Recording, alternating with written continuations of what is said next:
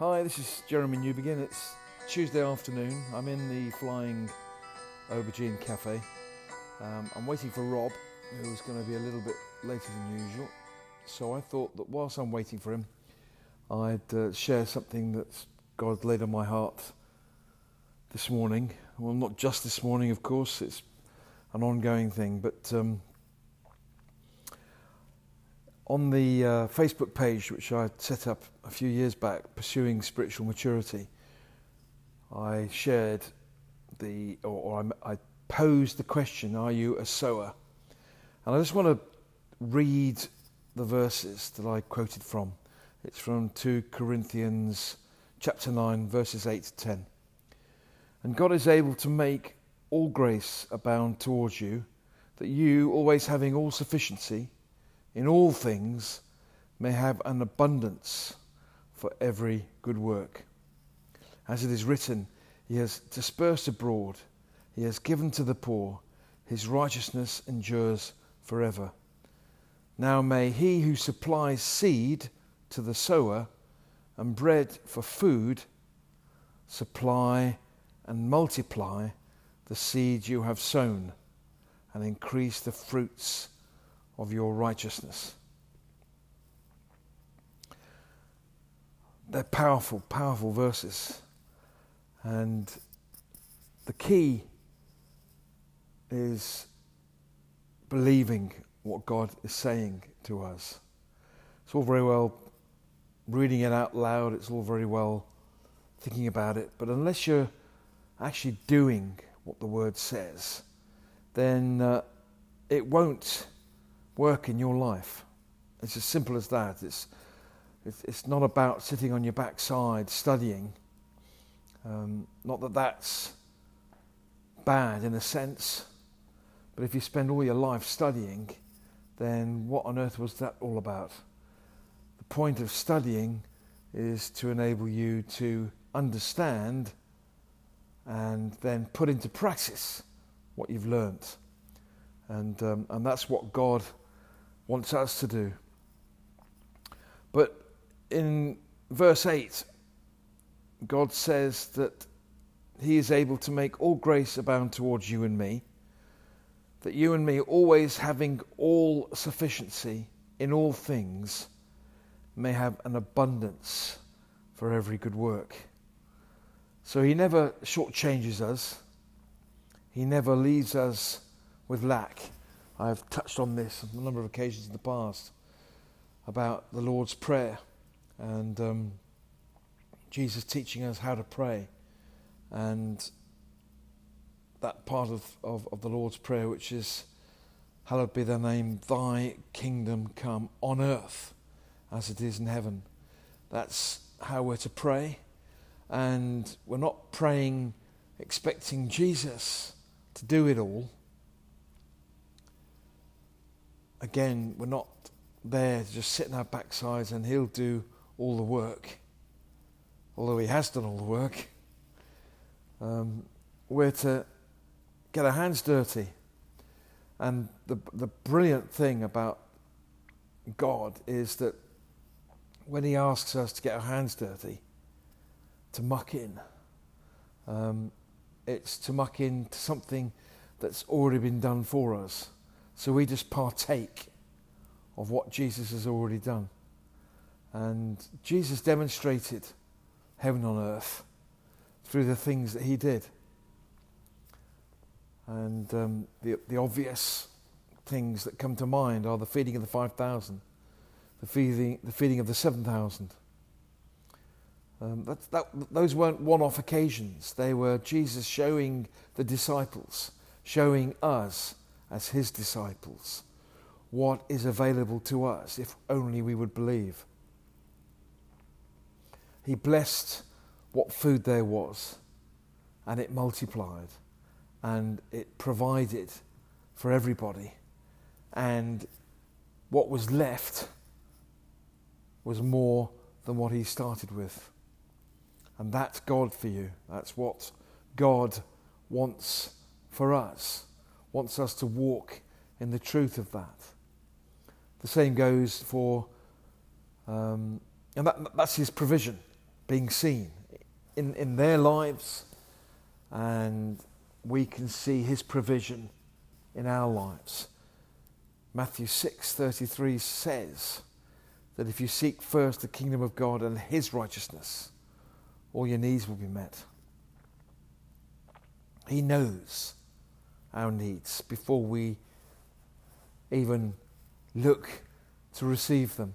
So it's not a case of he meets our needs anyway, although everything is there for us to have our needs met. He gave us the ability to create wealth. He gave us a brain. Nobody is without the ability to create wealth. I don't care how you were born, what disadvantages that you had. He gave all of us the ability to create wealth. No one missed out on that. Many do, because they get caught up in the state that they're in. They focus on themselves. It's very much an example, really, of Luke 6:38. Given it will be given unto you, a good measure, overflowing, will be put in your lap. And that's God's principle. In everything that he does, he doesn't just give us sparingly. He's a generous God. He wants to give us an abundance. Just as Jesus fed the 5,000 and the 7,000, there was an abundance that came out of Jesus using the faith that God gave him and multiplying the 5 loaves and the 2 fishes. And what was left was more than what he started with. And that was Jesus giving to the 5,000, giving them his faith, demonstrating his faith, looking to providing, to meeting the needs of the people that were without. And that's what he's looking in you and me all the time. Not so much looking, that's what he wants you and me to walk into. And that's in so many different ways. But the key is believing in his word. And verse 10 says that, this is 2 Corinthians 9 verse 10, now may he who supplies, and that's he with a capital H, so that's God, who supplies seed to the sower, notice to the sower, doesn't provide seed to the person who's not sowing. Very important lesson to learn there. He provides seed or supplies seed to the sower and bread for food.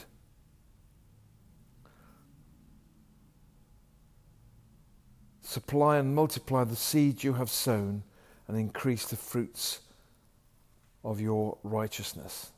Now may he who supplies seed to the sower and bread for food supply and multiply the seed you have sown and increase the fruits of your righteousness.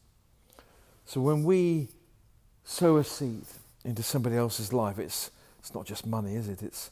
It's our time. It's our love. It's giving in whatever way. And maybe in the past I've been a bit disparaging about some of the stuff that we get caught up in doing for people, and I shouldn't have done that really. So I apologise if anybody was upset by my inference. Whatever good that we're doing is worthwhile. So if we decide to bake a cake for someone, if we decide to make a meal for someone, that's a good thing. And God's word doesn't return void. And in doing that, he will supply seed for us to sow and to generate more than we sowed, to generate something positive, something good to people's lives. But I suppose What I've inferred to in the past is that this is the stuff that I've just mentioned, the examples that I've just mentioned, which unbelievers, non-believers do all the time. Charities all over the place. People that have no regard for God, but they're looking to do good things towards people. So you and I know that we have an advantage over the non-believer because we have Christ in us, the hope of glory. He that's in us is greater than he that's in the world. The victory that was won for us at the cross is in us. And that victory, when we believe that we have that victory, we can live out, and we will be able to do more powerful things. That's the way I'd like to put it. Much more powerful things than just baking a cake for someone or making a meal for someone, even though that's good. Because, let's be frank about it, if you believe and you lay hands on the sick and they are healed, if you lay hands on a blind person and they get their sight back, that's pretty powerful stuff, isn't it? I mean, I would suggest to you that that's much more powerful than someone receiving a cake. That's life-changing. And he wants us to step up, to change gear, to believe in a big God, and to give of ourselves towards people through believing in his word, Jesus Christ, who was the Word made flesh. The whole Bible is Jesus. It's all about him. And he wants us to put into practice what he says in his word. So the promise is that if we sow a seed, he will give us more seeds to sow. So we will, when we sow a seed, we'll never end up with nothing so that we can't give anymore. He will give us more than we started with. And that's the message I want to get across to you. So when God lays on your heart to give, perhaps you might regard it sacrificially, where it leaves you without. The Holy Spirit is saying to you, you won't be left without. He won't leave you empty-handed. He will return to you more than you have given. Put your confidence in him, put your trust in him, and watch him respond generously towards you, because you are demonstrating that you're trusting in him. You are demonstrating that you believe his word, and his word never returns void. So I hope that's been useful to you. And I'll speak with you very soon when Rob joins me. God bless you.